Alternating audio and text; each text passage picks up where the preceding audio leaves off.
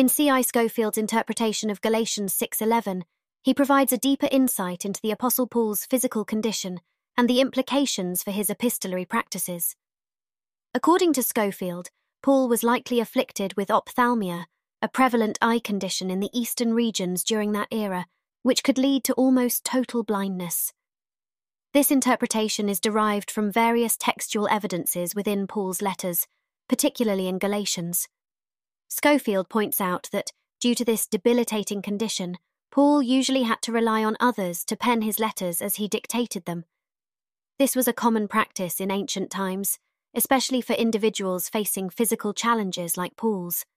However, in the specific case of the letter to the Galatians, Paul breaks from his usual practice and takes up the pen himself.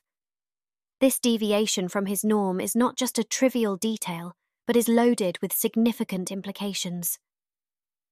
Paul's decision to write with his own hand, as mentioned in Galatians 6:11, is seen by Scofield as a testament to the urgency and gravity of the situation.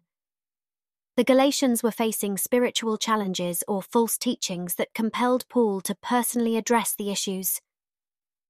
Writing in large letters, as he mentions in the text, was a necessity due to his impaired vision. These large letters were not just a physical adaptation, but also symbolized the weight and earnestness of his message. This personal touch, despite the pain and difficulty it must have entailed, underscores Paul's deep care and concern for the spiritual well-being of the Galatian believers. It highlights the lengths to which he was willing to go to guide, instruct, and correct his followers. In Scofield's view, this action of Paul is reflective of his dedication and commitment to his missionary work, showing a willingness to endure personal hardship for the sake of spreading and maintaining the integrity of the Christian faith.